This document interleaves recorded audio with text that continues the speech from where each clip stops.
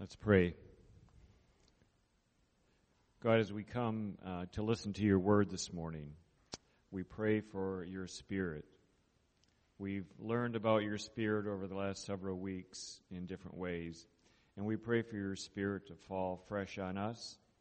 We pray for your Spirit to fill Pastor Steve as he delivers your word through his words. And we pray, Lord, that you will bless those words to apply to our lives as we journey through the Psalms now in the next few weeks. Amen. Thanks, Mike. As Mike said, and as I said earlier, we're going to begin a short series working through a few of the Psalms. This week we're looking at Psalm 34. Grab your Bible, go there. Next week, a friend of mine, she's preached here before, Becky Chapkus, is going to come and preach on Psalm 121. So feel free to, throughout your week, look at that psalm, read it, meditate over it. We hope that during this series on the Psalms that we have an opportunity to look at not only praise, but also psalms of lament, to help us give ourselves perhaps a better idea of how lament is different than complaining, and what praise looks like and what it doesn't look like. So join with us when we do that. Lament is bringing to God really our thoughts in times of trouble, and perhaps even when it's difficult for even ourselves to formulate those words. So we go this morning, like I said, chapter 34, and 34 is actually written in acrostic. If you're not familiar with that word, it would be like us writing something out, and each sentence would begin with the next letter in the alphabet. Now with the Hebrew alphabet, there's 22 letters, so there's 22 verses, and we're not going to look at all 22 of those, but we're going to look at like 8 specific verses. Now David wrote this psalm after an event he had experienced, and there's a summary kind of how David wrote it. That should be before verse 1. And there's a similar story that we can find in 1 Samuel chapter 21. The only major difference in this story versus the summary that's given in the psalm is that the name of the king is different. In 1 Samuel, it's King Achish, and in Psalm 34, it says it's King Abimelech. But essentially, David, in this story in the 21st chapter of Samuel, is said to be the king, but he's not the king. He's not on the throne yet. It's Saul that's king, and David ends up fleeing from Saul, and he goes into this other nation, and it ends up being a nation of enemies to David. David had gone to war against them before, and now David is among those people that were relatives and tribe members of perhaps those even David had slaughtered himself. And they figured out that David was their leader. David was the leader of the king of Israel, and they say, we need to kill him now. We need to kill him. And what David does is he actually kind of fakes being insane to where the king wants nothing to do with him, and the king of Gath lets him leave on his own account. And then after that, that's when David writes this psalm. So let's read this together. We're going to start at verse 11, the English Standard Version in front of me right now. And so we're going to read out of that. Come, O children, listen to me. I will teach you the fear of the Lord. What man is there who desires life and loves many days, that he may see good? Keep your tongue from evil and your lips from speaking deceit. Turn away from evil and do good. Seek peace and pursue it. The eyes of the Lord are towards the righteous, and his ears towards their cry. The face of the Lord is against those who do evil, to cut off the memory of them from the earth. When the righteous cry for help, the Lord hears and delivers them out of all of their troubles. The Lord is near the brokenhearted and saves the crushed in spirit. The Lord turns His ear to the righteous. Perhaps it makes us wonder, who are the righteous? The right in heart. The people who are right in heart apparently are careful with their tongues. They're careful with the way they speak and what they say. I read a sermon recently by Pastor J.T. English, and he asked these questions. When was the last time you repented? When was the last time that you were enraged? These two questions, these two things. And I think the tongue is important because out of the tongue would come the responses to these questions and how we live our life. And even James, the book of James says our tongue is so important because it's like the rudder of a ship, and it decides where we go and in how we live. And like J.T. English asks, when was the last time you were enraged? When was the last time we used our tongue out of rage? Out of outrage, perhaps. I think the thing is, lately we've seen a lot of outrage in our culture. And I'm not just talking about the last week. I'm not just talking about the last month.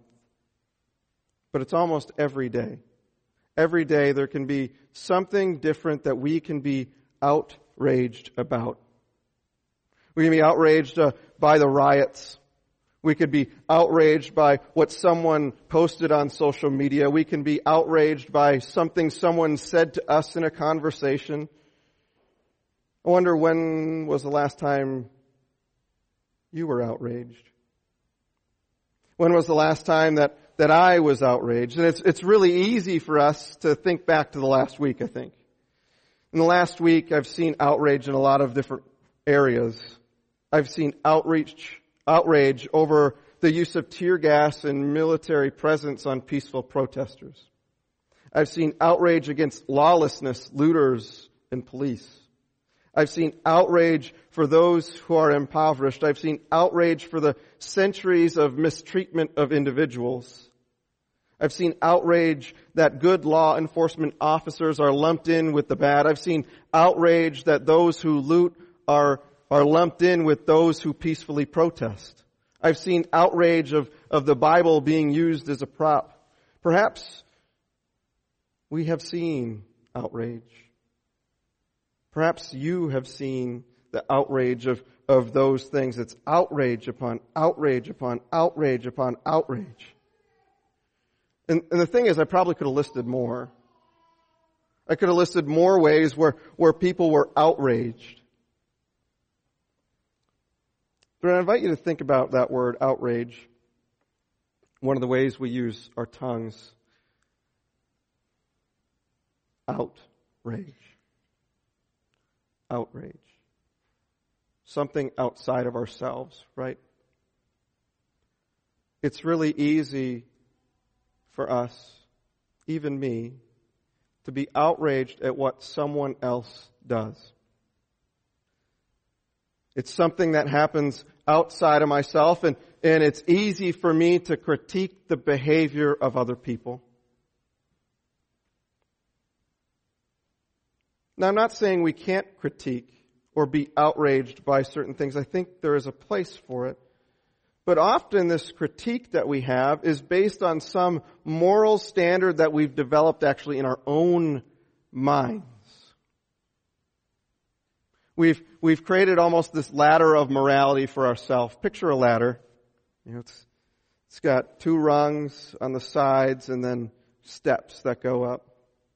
And what we do is we have in our minds this idea of what morality looks like. And we start putting people in different spots. And the thing is to say, I'm in the middle. I'm not that great of a guy. I'm I'm not the best I could be, but you know what? What we do, we put someone up here like, Gandhi or whoever you want to put, Mother Teresa, whoever you want to put, Jesus, whoever you want to put up there, that's fine. But what we can always do is we can always find someone else on that rung that's below us or way down here. Maybe that's Hitler. We can see what he did was wrong.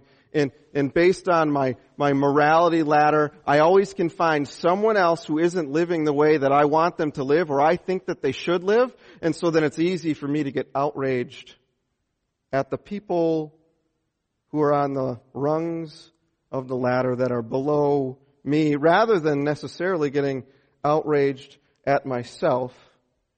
When I get outraged at someone else, I can feel good about myself because I'm not living that way.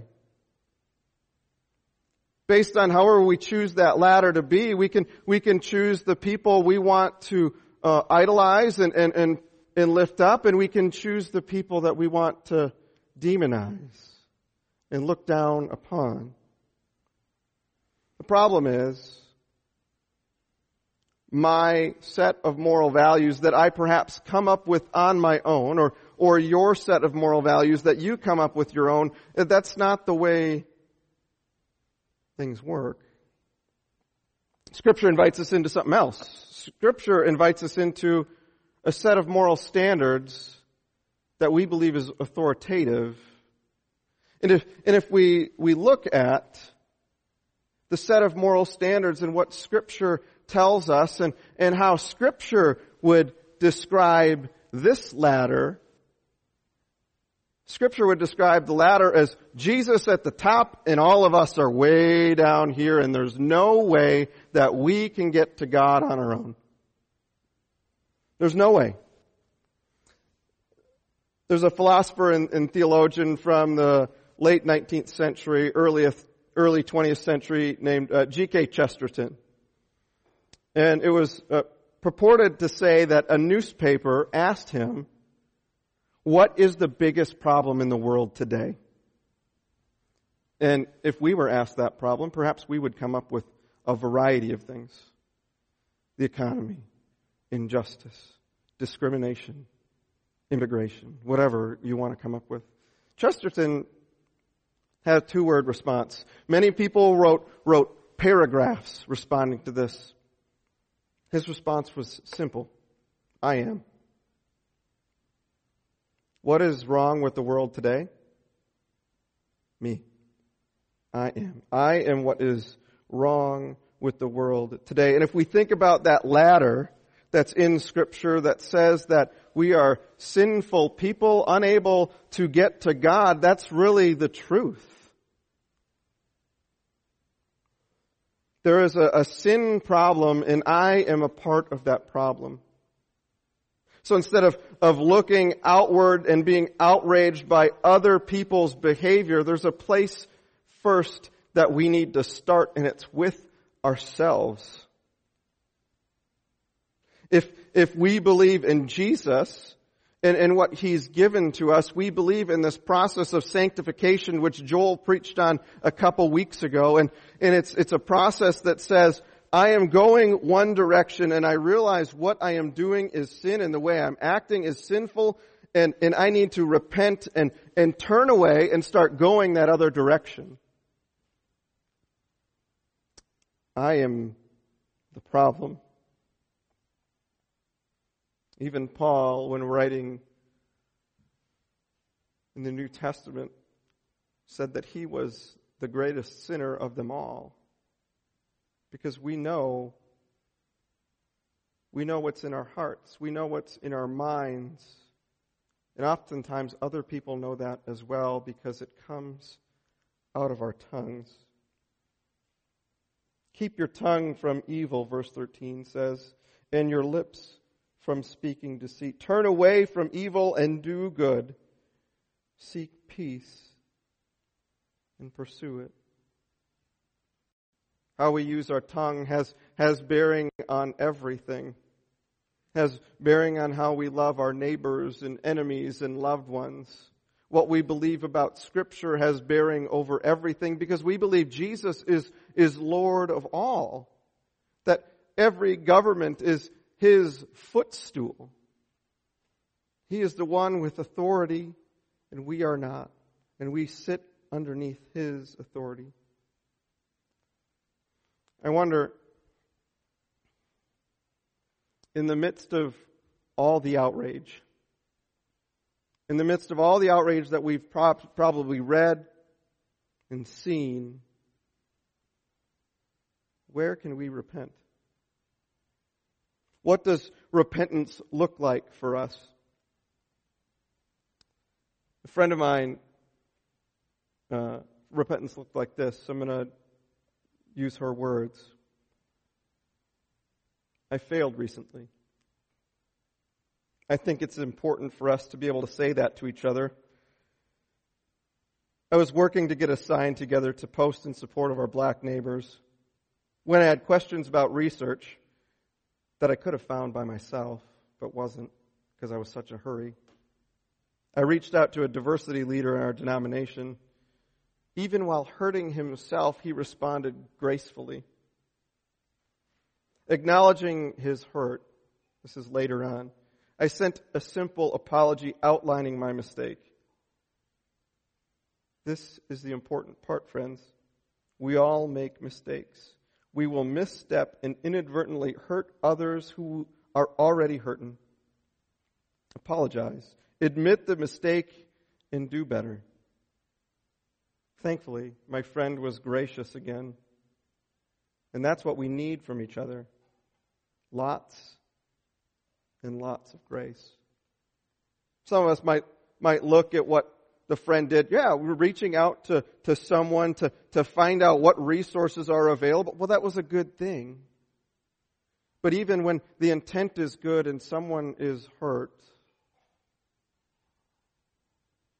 we repent. Repentance is at the heart of our faith.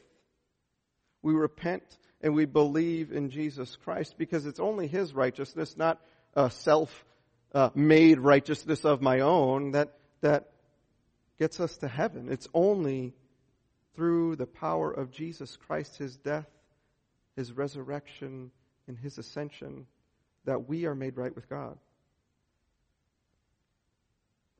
And it's recognizing day in and day out, where is it that we have failed? Maybe it was today, but the other thing that can happen is we can recognize where in our past we have failed. And then when we realize what we've done wrong, we change our behavior when we know that it has grieved God. And it's grieved others in the process, and we go back and we apologize. And in the midst of doing that, in the midst of being those who are given the righteousness of Jesus because of how we repent for the things that we do and continue to do, the sin that so often entangles, as Paul would put, there's another part. It's God's eyes see and God's ears hear. Those words, they can be comforting at times.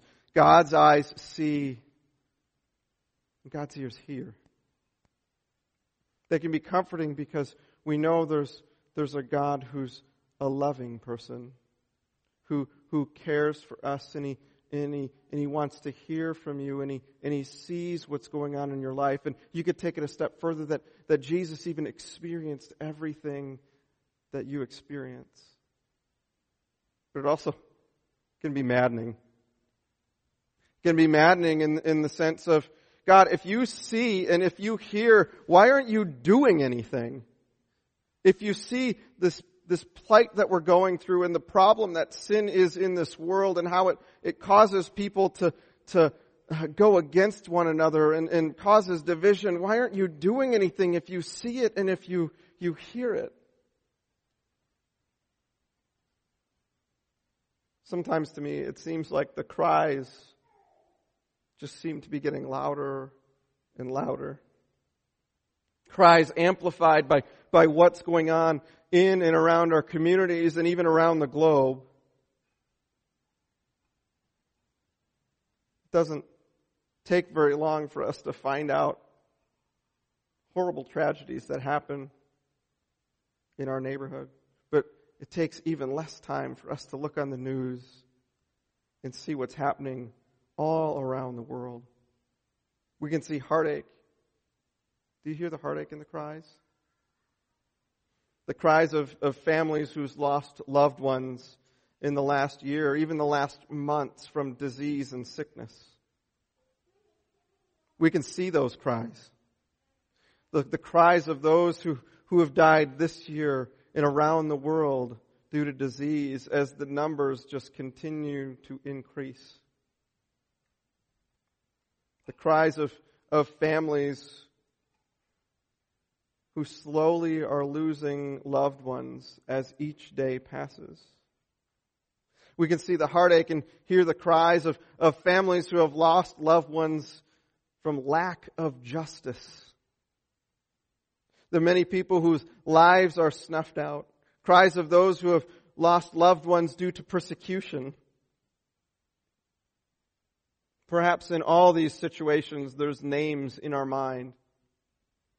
Those who died of sickness, those who have died of injustice, those who have died of persecution. A name came across my feed this week. A fellow seminary graduate. He graduated before I was there, before I started, but known by my professors, even known by some of my friends. Reverend Emmanuel and his pregnant wife, Juliana, were killed in an attack in Nigeria. God hears the cries of the righteous. God hears the cries of their 8 children that are left behind.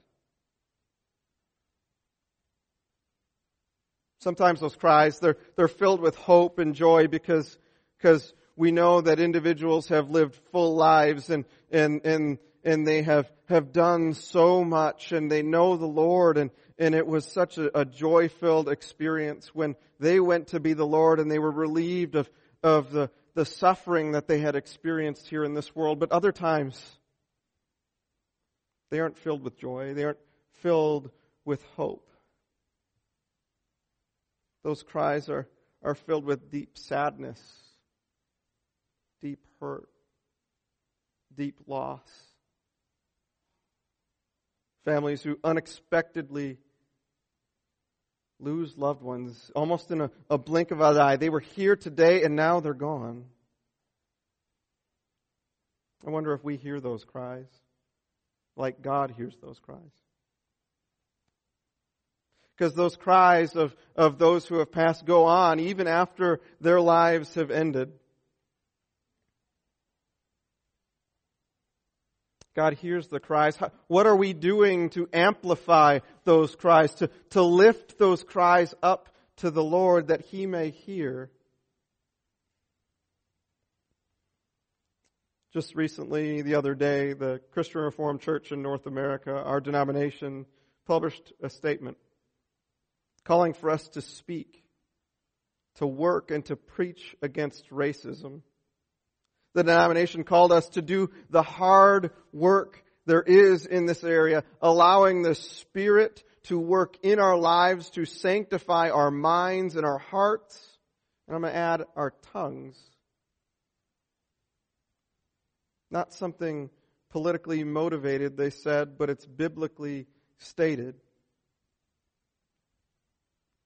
Do we see the cries? Do we hear the cries?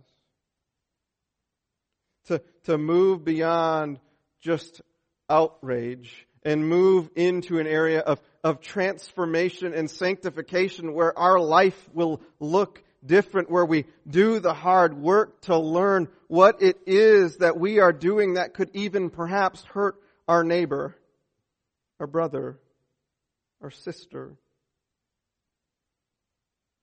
people of color who have the image of God upon them.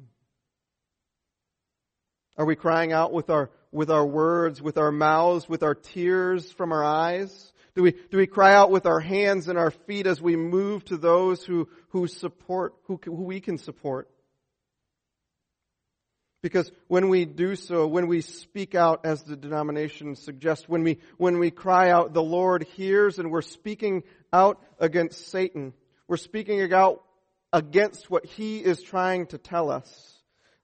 The lies which belittle and the lies which hurt, the lies which cause struggle, the lies that ignore other experience, the lies which seek to blame, the lies that we don't want to speak up because we're fearing that somehow someone will say, you are being political.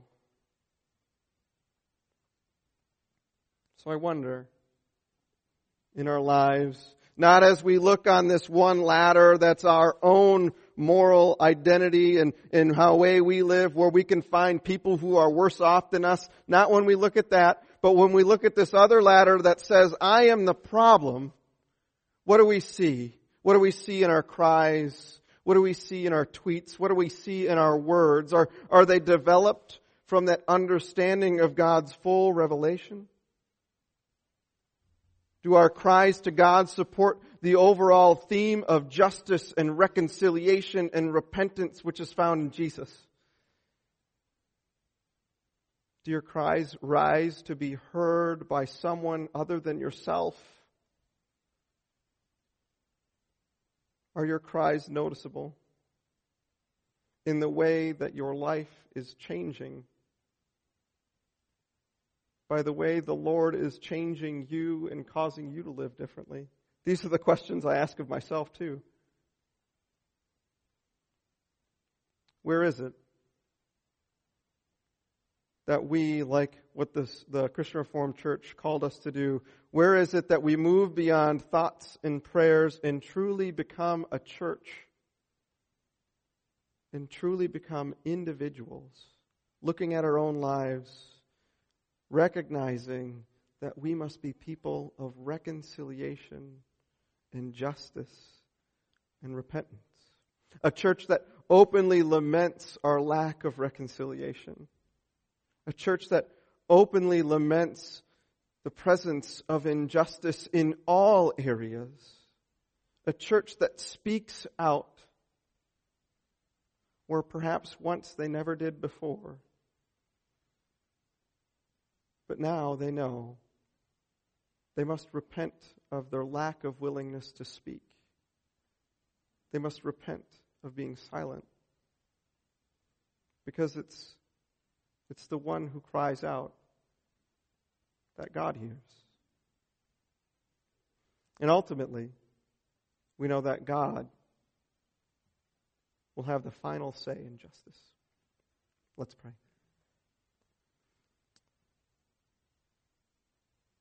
Father, this was a hard message, I think. Hearing the words of G.K. Chesterton, I am the problem. I don't often like to admit that I am the problem. So I pray that you would help us repent of where we are the problem. Those times, perhaps, when we lock our car doors because we're going into a different neighborhood. Those times where we see someone walking on the side of the road who's a person of color and we choose to avert our eyes or move to the other sidewalk. We pray that you would open our eyes and allow us to repent of those times where we assume someone received a position because of the color of their skin rather than the content and their intelligence of their mind. Work in us, Lord. Transform our hearts and our minds and cause the cries of our mouths to speak out for your justice, for your reconciliation, and for your repentance when needed. It's in Jesus' name we pray. Amen. Well, thank you for joining us as we worship God and look to Him, but at the same time, look to ourselves and say to ourselves, I am the problem. And then we go on throughout this week recognizing that we must live differently, that we may be people of Scripture, looking for ways to reconcile people with God and people with people, looking for ways that we ourselves must turn from the way we lived once and live a different way. If that sounds like something that you want to be a part of, I invite you to join us. Join us in His mission. Join us by giving of what God has given you to His church. So I invite you, just as we normally do here at church, respond to God by giving Him of yourself, of your time, and of your money. And you can do that by either sending a check to 5330 Kalamazoo Avenue or by going to PrincetonCRC.org and clicking the donate button. The Lord goes with you. He's with you right now, and He goes with you wherever you go, just as this song said. So let us together receive the blessing that Mindy read earlier. God, go before you to lead you. God, go behind you to protect you. God, go beneath you to support you. God, go beside you to befriend you. Do not be afraid. May the blessing of the Father, Son, and Holy Spirit be upon you today and all of your days. Do not be afraid. Go in love.